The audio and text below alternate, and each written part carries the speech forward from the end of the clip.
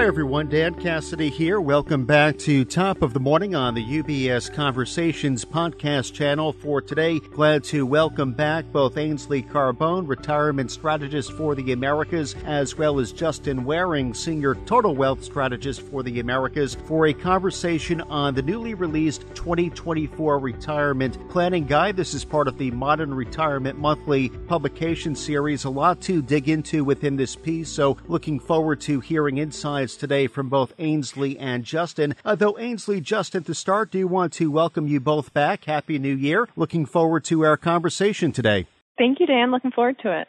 Happy New Year. So, as mentioned, Ainsly, within the latest Modern Retirement Monthly, it does provide an update on what's new in 2024 for the retirement planning landscape. I mentioned that there was a lot to unpack within this piece. So, perhaps a good starting point, let's begin with what's new with respect to Medicare. What can you share with us? Yeah, absolutely, Dan. So, every year, there are many costs that the Center for Medicare reviews, and they make adjustments to it based on inflation and to also align with their projection for healthcare spending. So while there are several parts and costs associated with Medicare, a big focus as it relates to the cost is on Part B premiums. Part B is what you pay, that's the premium for the medical insurance. And the reason I think most people like to focus on this is because you'll generally pay that Part B premium whether you're covered by original Medicare or if you're covered by Medicare Advantage. So the standard monthly premium for Medicare Part B is increasing to $174.70 per month per individual. So this is up from $164.90 in 2023. So that's roughly a 6% increase. So everyone covered by Medicare Part B is subject to this standard monthly premium. And then, depending on your income, you may be subject to what's called an income-related monthly adjustment amount. It's essentially just an income-related surcharge each month. It varies, but it can be as high as an additional $420 per month per person. So as a couple in the highest income bracket, that couple could be charged an additional $840 per month. So it's certainly a significant amount, but these income-related surcharges did also see an increase of 6%. And so again, there are so many different costs associated with Medicare, but Part B is certainly a major aspect of that. Part D is also going to see income-related monthly adjustment amount. And so as it relates to your Medicare costs in the year ahead, we certainly suggest taking a look at those Part B premiums, Part D premiums as well, and any other costs such as deductibles, co-pays, and anything else associated with those costs, because every aspect of it certainly does vary from one year to the next. Okay, so some important update there, thinking about those cost considerations you shared with us, Ainsley. Now, what about with respect to Social Security benefits? What's new? So every year, the Social Security Administration takes a look at the benefits and makes an adjustment. So this is called the cost of living adjustment. And it's based on a measure of inflation. And the goal of this COLA, or the cost of living adjustment, is to really just help retirees protect the purchasing power of their benefits. So in 2024, the Social Security retirement benefits saw an increase of 3.2%. So that's certainly a decent increase. However, I do think that some retirees were maybe a little bit looking forward to hopefully something more, because the prior year we saw an increase of 8.7%, which was the largest increase I think it was in maybe 40 years. So even still, the 3.2% is certainly a decent increase. It's better than no increase, that's for sure. But when we do look at the annual benefit increase, it has historically kept pace with the consumer price index or broad economic inflation. But even still, many retirees do find that it doesn't always keep pace with their own personal expenditures inflation. And I think the reason for that is really just because everyone spends differently. The CPI that's used to make the adjustment to the cost of living each year isn't always going to capture every single retiree's household spending. And so I think it's really important to keep that in mind, because as you hear that 3.2% cost of living adjustment, that doesn't necessarily mean that you, your own individual household, is going to be able to increase your spending by 3.2%. One major area where this is pretty obvious is when we take a look at the Part B premium increases that I was just speaking about, because most households or most retirees end up having their Part B premium deducted directly from their Social Security benefit. So if the Medicare Part B premium increases more than the Social Security benefit increases, then you're not going to see that equal 3.2% increase in your net Social Security benefit. So again, it varies depending on your income. That Part B premium and the amount that's deducted is going to vary depending on your income.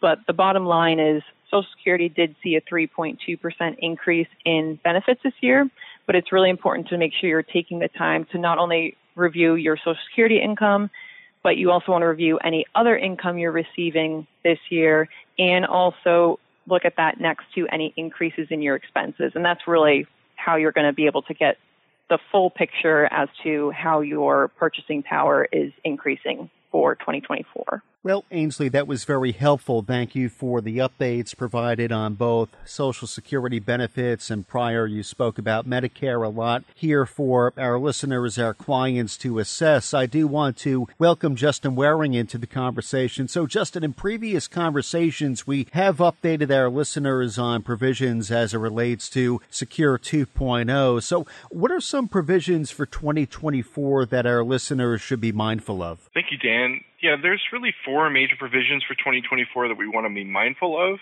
There's some other provisions that are going to be impacting retirees and workers in the years ahead, but there's really four changes that are going to, merit some action this year.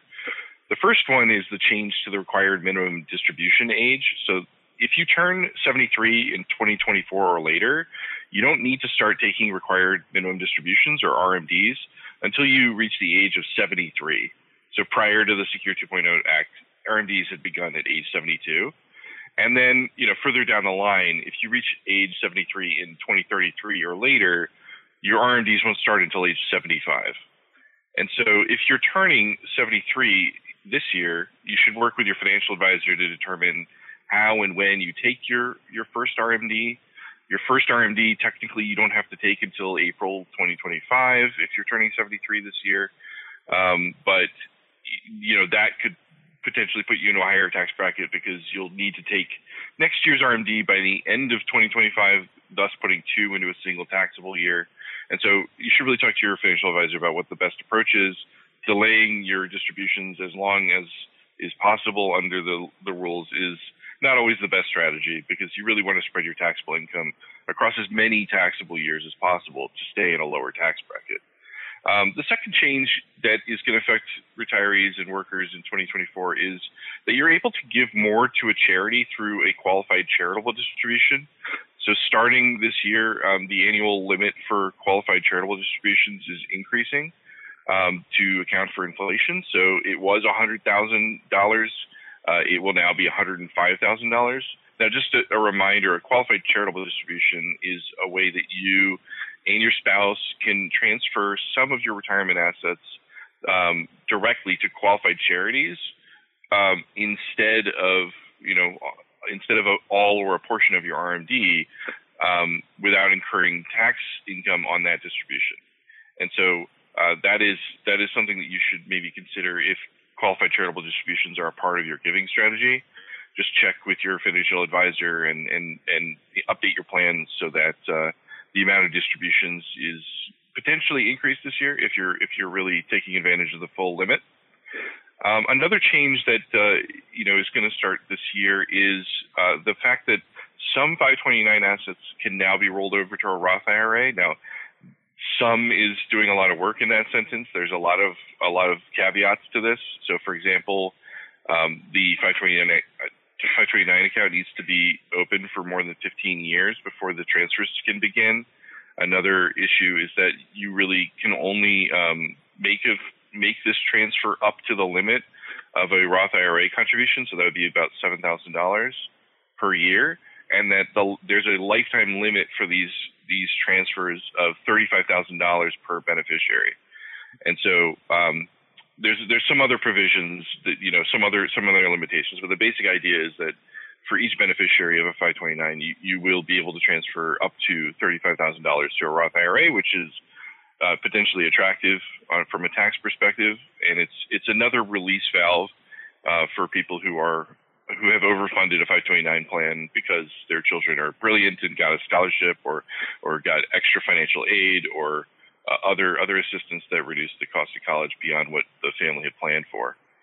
And the last change is, starting this year, you may start to see voluntary plan provisions pop up in your employer's retirement plan. So, for example, the ability to offer matching contributions on a Roth basis, or the ability to match your student loan debt payments as if they were contributions to the 401k.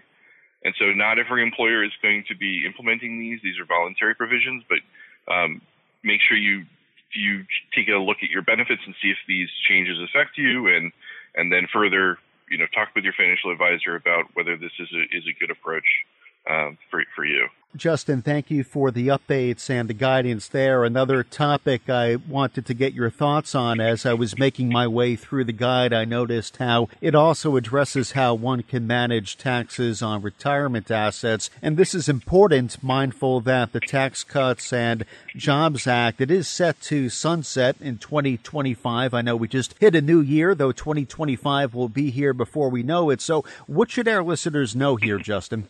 A lot of the changes to the tax code will take effect at the end of 2025. So the first tax year that it'll affect is potentially 2026. So we have a little bit more time. But, the idea is there are some things that we can do this tax year and next tax year to realize income before taxes go higher, because in many cases, the tax burden for individual investors' income is going to be much higher in 2026. So one example is that the tax brackets were drastically changed, during this period since 2017. The standard deduction was doubled. There were many provisions like state and local tax provisions that were capped. Many individual itemized deductions were capped. The tax brackets themselves were moved around such that most people are paying a lower tax than they were before. And so, one thing that you may want to consider this year and next year is bringing forward some taxable income that would otherwise fall in 2026 and later. So, for example, implementing a Roth conversion could be a good idea, a partial Roth conversion, taking a portion of your traditional 401k or IRA and converting it to Roth, realizing taxable income in this year and next year, may allow you to move some of your future income into a lower tax bracket. And then another issue is the estate tax.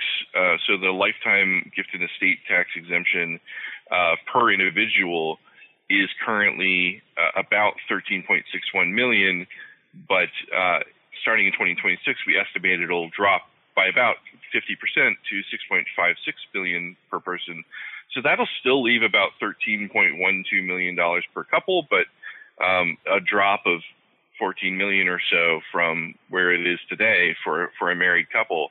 And so if you do have assets today that are above the lifetime exemption, then you should probably take advantage of using up that exemption now while it's at the higher level. If your family expects that their wealth will grow beyond the new exemption by the end of your life, then doing some gifting today to take advantage and use up some of that lifetime exemption could also be a good idea. Currently, the estate tax does not affect many families because of how high the lifetime gift and estate tax exemption is. But with the lower exemption in the future, we're expecting many more families to have to deal with this. And so being as proactive as possible will allow you to get some assets out of your estate, get some of the future growth of your portfolio out of your estate, and therefore potentially reduce your future estate tax liability. So as we begin to close out, Justin Ainsley, you've left our listeners, our clients with a lot to think about. With that, I do want to offer you an opportunity to provide our listeners with any final thoughts, takeaways, anything you would like to reinforce before we close out. Ainsley, beginning with you, and then Justin, would be great to hear your thoughts. Yeah, absolutely. So I think the majority of the discussion today was certainly relevant, mostly for our listeners who are closer to retirement or already in their retirement years. But there's certainly other aspects to keep in mind that are relevant for younger investors who may be at the beginning of their career, such as the contribution limits to retirement plans for 2024. So I encourage you to certainly look at the report for additional information. But I also just wanted to highlight another resource that our team has, which is our retirement guidebook. So the retirement guidebook is a presentation. It's essentially a one-stop shop that hosts all of our retirement planning advice that's relevant to all investors regardless of age. And we do update it on an ongoing basis just to kind of reflect any of our new research and also any changing landscape such as taxes or regulation. And so in order to find this, you can visit ubs.com/retirement guidebook. So we do have our version from the prior year up there, but we do plan to update it this week. And so I just wanted to highlight that URL, the vanity URL, ubs.com/retirement guidebook. If you check it out there in the coming week, we will have our latest information up there, and you can check it out throughout the year because we will continue to update it.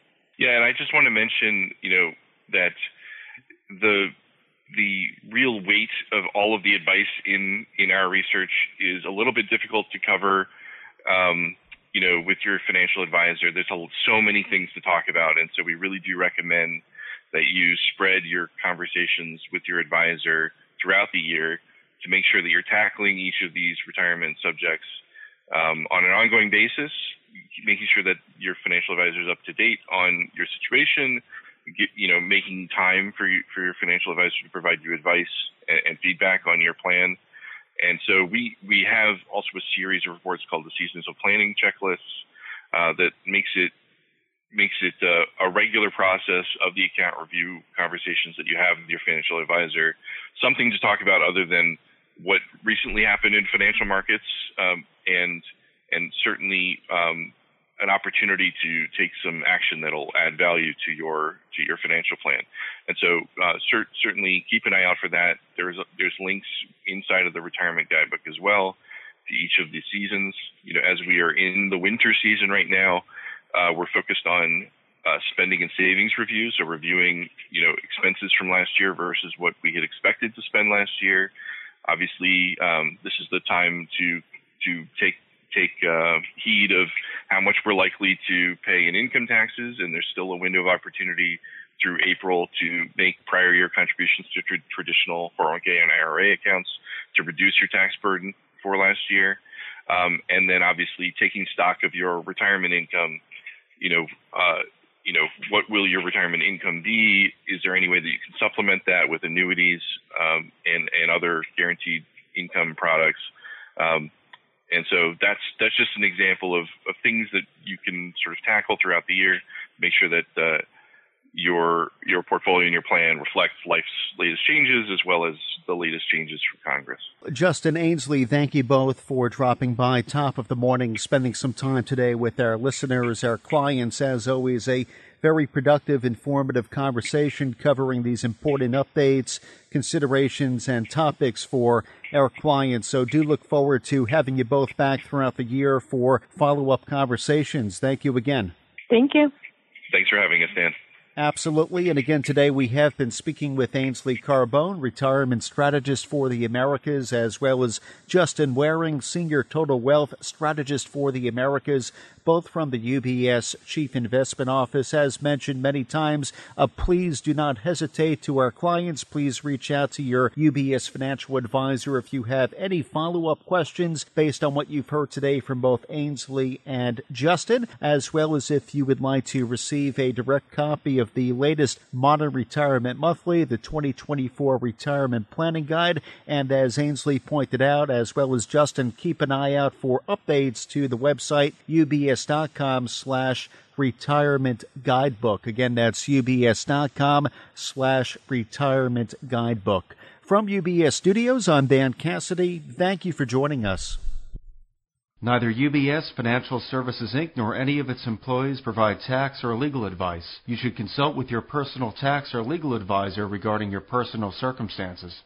UBS Chief Investment Office's investment views are prepared and published by the global wealth management business of UBS AG or its affiliate, UBS. This material has no regard to the specific investment objectives, financial situation, or particular needs of any specific recipient and is published for informational purposes only. As a firm providing wealth management services to clients globally, UBS AG and its subsidiaries offer both investment advisory services and brokerage services. Investment advisory services and brokerage services are separate and distinct, differ in material ways, and are governed by different laws and separate arrangements. In the USA, UBS Financial Services, Inc. is a subsidiary of UBS AG and a member of FINRA SIPC. For information, please visit our website at ubs.com/working with us. For a full legal disclaimer applicable to the independent investment views produced by UBS, please visit our website at ubs.com/CIO-disclaimer.